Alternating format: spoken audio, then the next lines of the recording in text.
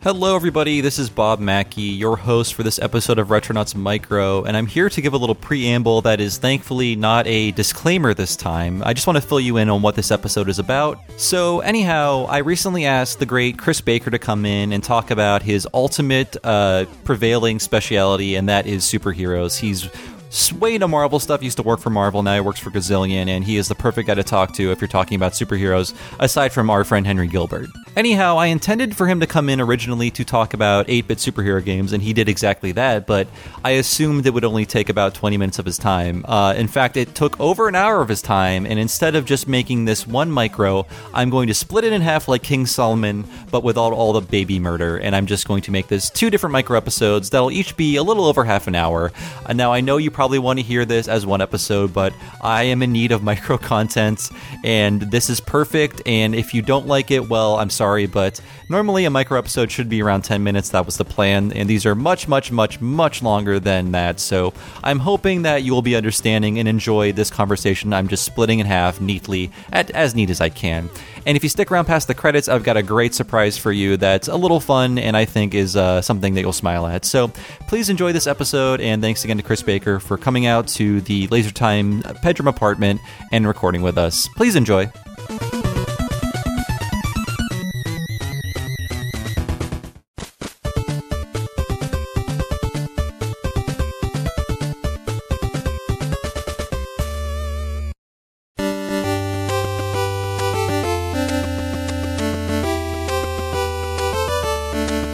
Hello, everybody. Welcome to Retronauts. I'm your host for this one, Bob Mackey. Today's podcast topic is it's an 8-bit superhero sampler. That's what I'm naming it for now. We'll see if that changes when I think of a real title. Let's see who else is here today. Who is right here? Excelsior, Bobby. This is Chris Antista. Ooh. You son of a... You stole somebody's catchphrase that he stole from somebody else. If this is anybody but Stanley, you're stealing my bit. Hey, this is Henry Gilbert. Clobbering time. Usually the biggest comic book fan at a podcasting table, but maybe not today. No, you've been outclassed by our super special guest. In terms of comic book fan, I don't know if I would claim that, but my name is Chris Baker. CB! Chris Hi. is living the dream. And Chris, what is your role in life currently? Currently, I work at Gazillion Games, the creators of Marvel Heroes. Awesome. 2016. And I'm having Chris on this episode because he's in town, number one, but number two, he wrote a book called Wrong!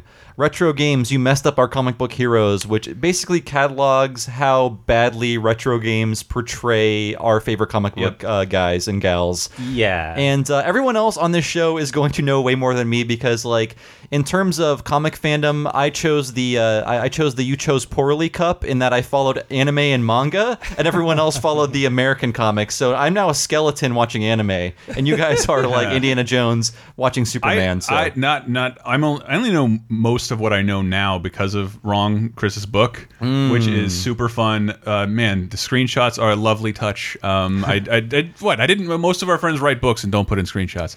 Can't stand it. Gotta have pictures. And Chris, you have a history in the games press, correct? Yeah. Can you go over that? Yeah. Just so we know you're qualified to talk into this microphone. I was at the official U.S. PlayStation magazine from 2000 to 2004. Nice. I had some of those awesome demo discs. Yeah, I did enjoy them. I take it you pressed all of those Maybe yourself. you opened the magazine and Sometimes. saw my picture there. Not all the time. I read those things cover to cover.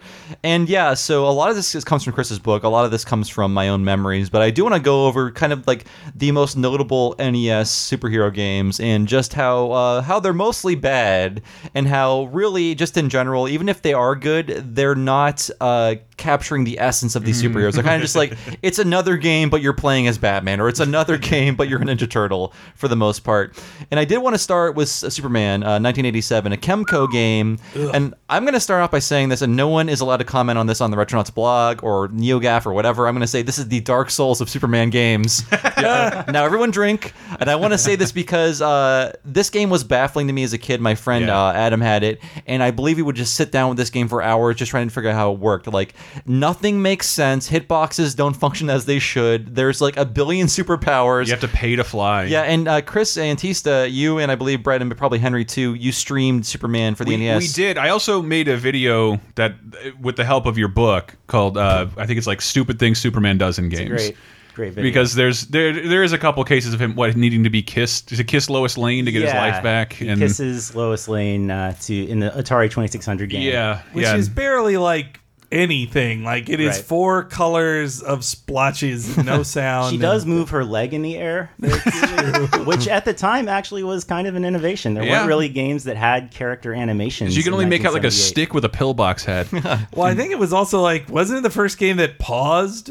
Wasn't it the first? Yeah, it did a lot of like. It's the first superhero game, things. right? Yeah, it's Superman, and it's also the first game that ever came out around the time of a movie. Right. Wow.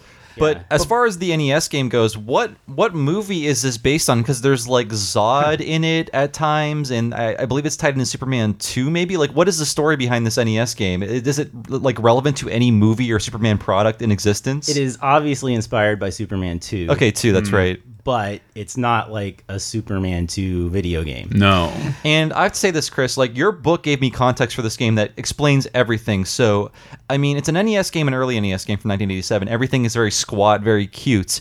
And I'm like, I saw the character designs in your book, and I'm like, oh, I totally get what this is. This is like the gag manga version of Superman, because if you look at the back of the Japanese box, which I found online, you can see a normal Superman turning into a squat, like, manga character. So that's the entire premise of this game. I think in Japanese it makes more sense. Like, this is sort of like a weird parody send-up of Superman, where it's like kind of like a humorous take on Superman, which I don't think was communicated at all in the American version. Definitely lost in translation. It's like mature Superman is on the cover, but then when you start the game, it's like Chibi Statue of Liberty is talking to you and telling you what to do and telling you are Clark Kent as if you didn't know. Yes, and if you get hit enough, you become Clark Kent as if you're Arthur in Ghosts and Goblins. Exactly, like yes. Your suit falls off. Well, you have to go to like the shipping, the shipyard to fight the Chinese gangs, it's crazy. And then they turn into ghosts, and you do have to take the subway. So getting around is the hardest part. Like, because the game doesn't want you to fly everywhere. There's certain places only accessible with Superman via the subway. It's a very Japanese point of view. Like, of course you'll take the train to go to the next part of Metropolis. Why wouldn't you? It's a jarring sequence because he's so much smaller than everybody on the subway. Yes. Everyone else on the subway is a good 2 feet. And he reaches their shins at the most. They're like normal think. size. They're like, you know, they have like normal people dimensions, and Superman does not. Yeah, it makes no sense. Man, what else was silly? Well, and about he this climbs ladders. Like that's what you're ruining my Superman stupid things he does in video games. Superman climbing ladders is like the most wasted sprites I can possibly think of. It is so unnecessary. And that he changes back to Clark Kent when he takes enough damage, so that like ruining his secret identity. And I think the cover of the American version just sells you. This is Superman. Like this is the Superman you see in comics. I believe it is like classic art they get out of like the design book for there's this amazing thing of just. It was an internal document at DC in the early 80s of this is how you draw every character. And it's where they get, if you see licensed pictures of DC heroes and they look like they're from the early 80s, like they look kind of retro, they're straight out of that book because the character designs are just perfect. And so it's out of there too. But in the case with all of the games we're going to talk about today, they all are a lie. Like the cover lies to you. A total, complete lie. Some of the best box art and most deceitful. Yes. It's cruel. Superman rarely flies in this game. Like, it's sort of like a fast travel option you have to unlock, I believe. And instead of flying, like, I think just everybody just jumps 30 feet in the air for no reason. Even Clark Kent just jumps Everyone like can 1,000 jump feet in the air. At least 5 times. It's like Crouching Tiger, Hidden Dragon almost in terms of like the wire fu happening. The only way I can explain this game is the name Chemco. Yeah. Because they have been in charge of some of my favorite characters ever and made the absolute worst, the biggest abominations ever. Are we talking about Crazy Castle, Chris? Crazy Castle, Roger Rabbit, the Donald Duck game, like they're all disgusting. They're all my, like, I don't know. Superman's my favorite superhero because he was the first one I ever knew about. And I grew up when the movie was coming out. In doing research on this, I found out that the Japanese version's music is based on the original soundtrack, where the American version's music is, they just took music from another Chemco game. Oh, really? So I think like there was no concern over rights at this time or anything. So they were like, maybe we shouldn't do this. Let's play it safe. But in Japan, it was like, who cares? No one will ever play this. No one's going to fly over to our country and tell us what. Let's use the John Williams music and And is it John Williams for Superman? Yes. Yeah, and like who cares? But I imagine that would cost like millions today to even get away with that. I mean, I would bet in the late 80s they were starting to get the idea of like, wait, this is licensing. Like somebody could I sue bet us. nobody ever asked. I just happened to have beaten Ghostbusters 2. Oh, Jesus and that Christ. Jackie Thomas, "Your Love Is Lifting Me Higher" song is very much chiptunified in the final level, Nice. and I am sure nobody asked permission. Just like in Wayne's World had Bohemian Rhapsody. Did it really? The game version, yes. Oh, really? And I Hit don't the- think Queen got a penny of that SNES MIDI money. That's why you can't buy that game now. Well, Yeah. meanwhile, like good old games can re-release those Disney games because Disney is the interactive just says. And Yeah, No, I have a whole this. video explaining why those exist. It's yeah. only different in that they made PC ports no one's ever heard of, and they dumped the PC ports onto GOG because you can never play this on consoles. Like how people got Final Fantasy VII or Sonic CD because Not- they had the PC version. Not necessarily, but when you do a straight up ROM dump on a PC, you don't have to go through certification, ESRB, QA.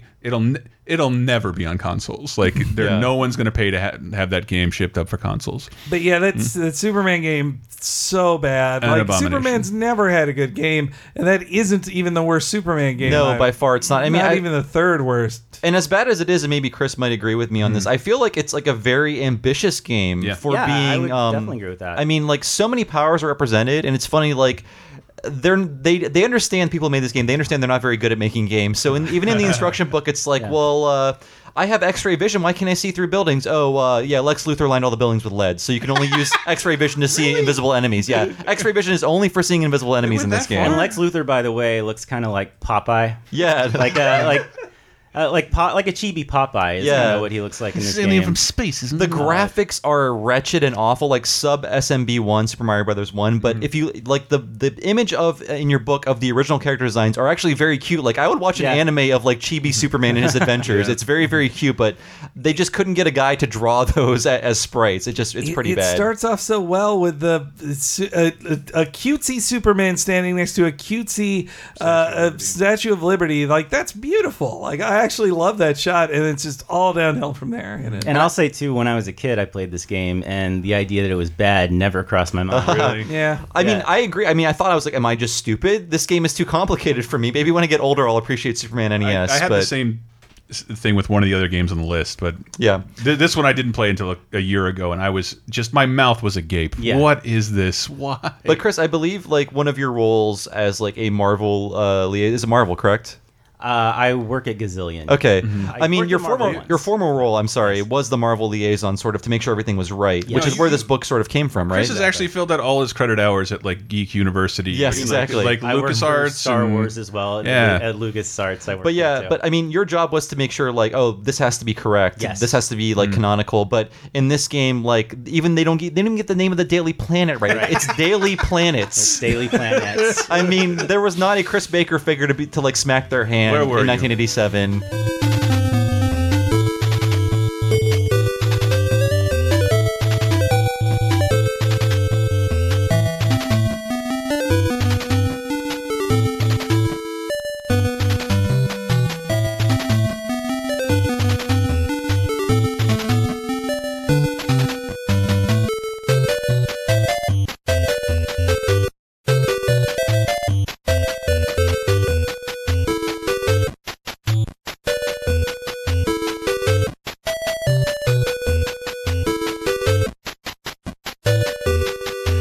I take it Chris is probably a child, so he couldn't have stepped in. No. But yes, so that was Superman. I do want to talk about the Uncanny X-Men, which is 1988.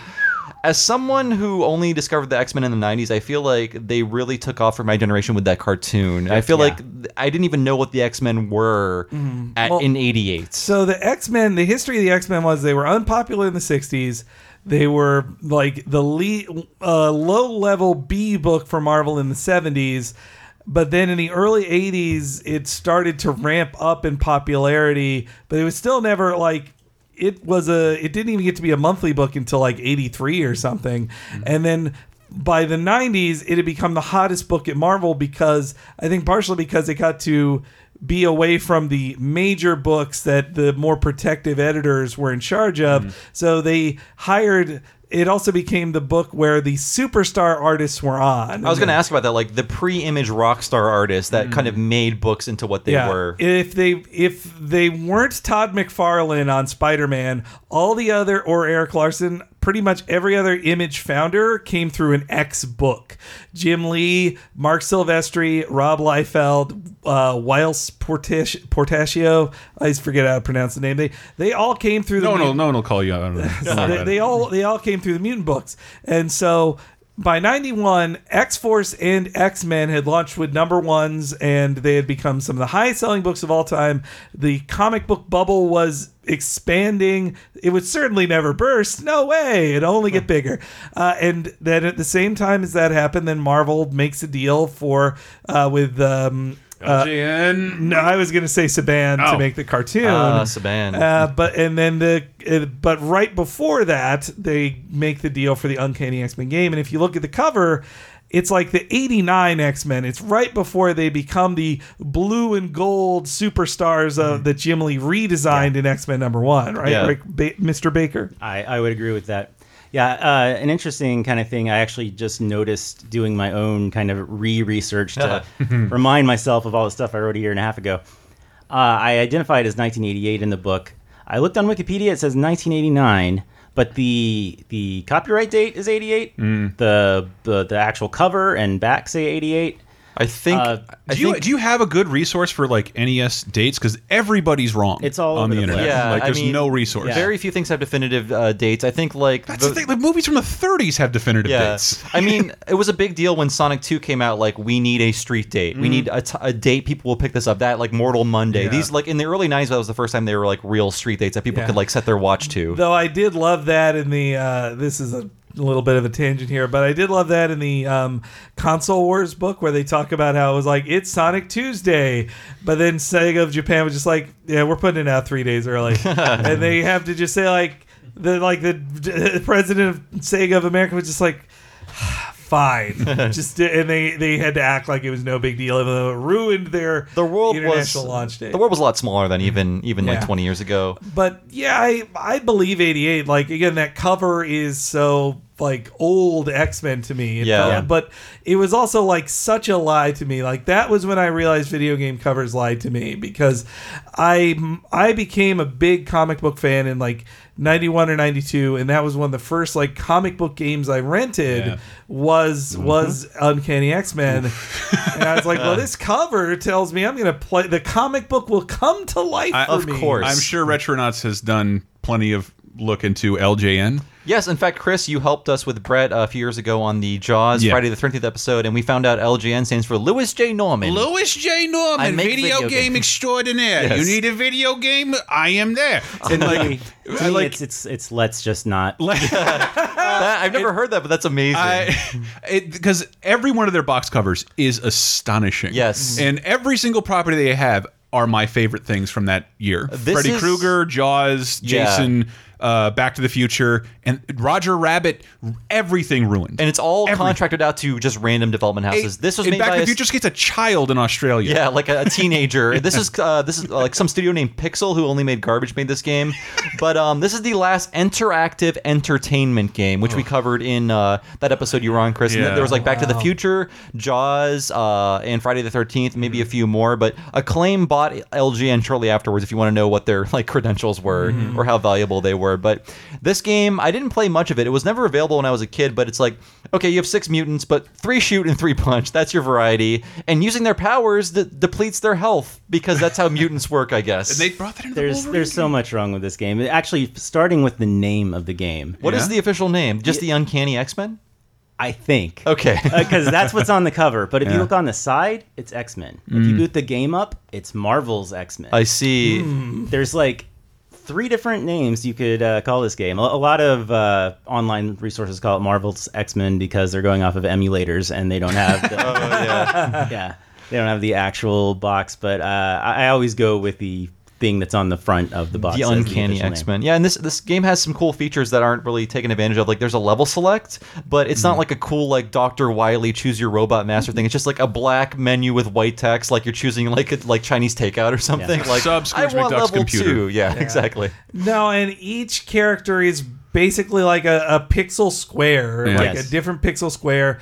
They can't do anything, but then when they use their powers, it only hurts them, which any like person who's read one X-Men comic knows Wolverine's power is to heal, not be hurt. And using your claws, the coolest thing hurts, and that it was hardly the last X-Men game to do that either. But the claws are just like a flash of an equal sign. Yeah. Yeah, It's like if they're 4 even pixels. there, Yeah. I think it's debatable whether I could be thinking of actually the claws solo there. Wolverine game, but it's the same principle. He's hurt every time he uses his claws. Yeah. And that game, I do remember. Oh, I remember my friend Earl unwrapping it at a Pizza Hut birthday party, and I'm like, "Man, you gotta let me borrow that as soon as you're done with it." 1 week. 1 week later, here you go.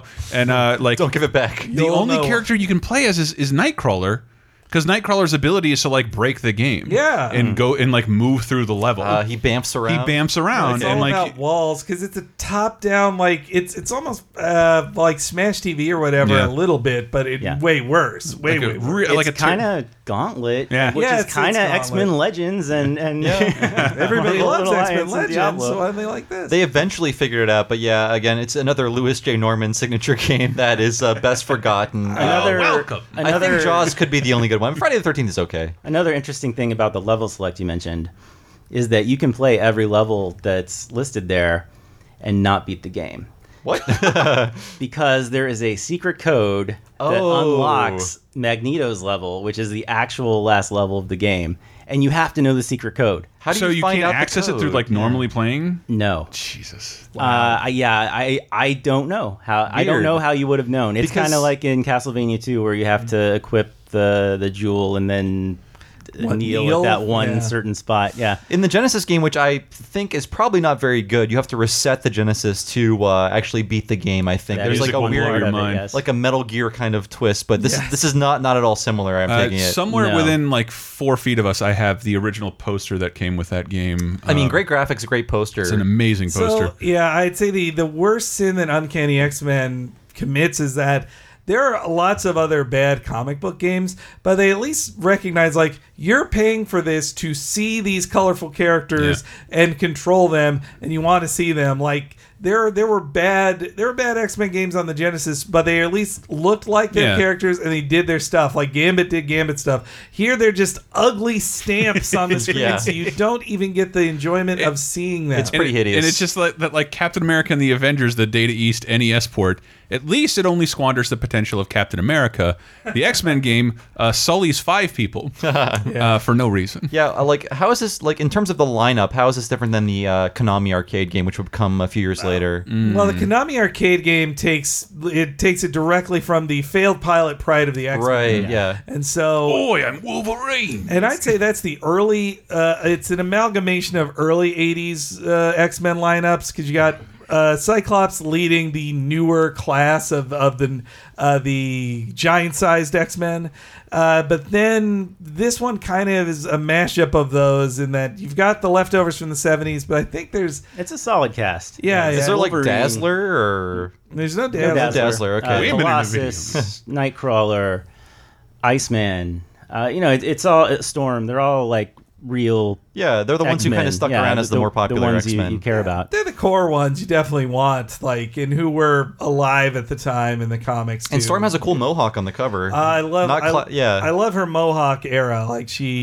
that was a really good time for Storm. First she lost her powers and then shaved her head, and she still beat Cyclops to lead the X-Men when she was powerless, and then she got her powers back and kept her Mohawk for a little bit, and that was one of the better parts of X-Men Apocalypse, that she got to keep, like, it was Mohawk Storm in the film too. So there was a Wolverine game. I'm not sure of the year on that. Maybe Chris knows, but I don't know if it was any better or if it was taking advantage of like sort of the Wolverine. I feel like Wolverine was like Taz in the '90s, where it was like the coolest cartoon character ever. I will badass actually say as this. heck. I got into X-Men through the cartoon. Oh yeah, The cartoon me too. made me want to play these two games. Yeah. I played Wolverine first. I played through it. I beat It's it. just a side scroller though, right? It is just just a a side side-scroller, scroller, yeah. And you do pop your claws, and you lose like 3 bars of health. You collect cigars to power up. I hope no, not. you collect hamburgers. Oh, that makes and sense. sodas. It's like Phoenix, right? All of a I sudden. like the music in this game for some It's reason. beautiful music. And I actually, from a gameplay perspective, the do I just punch them normally or do I lose health to punch them with my claws is actually a good system. Yeah. That kind of works from a gameplay level. It just does not represent the character well at all. Yeah. I also remember that like the sprite of him swimming is so like weird looking. Awkward, It's like doing yeah. like a bullfrog kind of like. It's one of the few things Wolverine can't do. Yeah. Is that true? Does he sink? He's made of adamantium metal. He's Okay. heavy as shit. He sinks. I didn't know that. Okay. So And I will say also about the Uncanny X-Men, that is literally the very first game I ever played where I was like, this is bad. Yeah. This is a bad game, and I don't like it. I'm going to stop it, and I'm going to take it right back to Blockbuster. I feel like I dodged a bullet because I was like, these X-Men sound so cool, but no one will rent me this game. So I feel like somebody was looking down at me. Some guardian angel was like swatting it off the shelf and like pushing me towards Bubble Bobble or something Get like Mega that. Man 3. Do that instead. Yeah. You like Mega Man.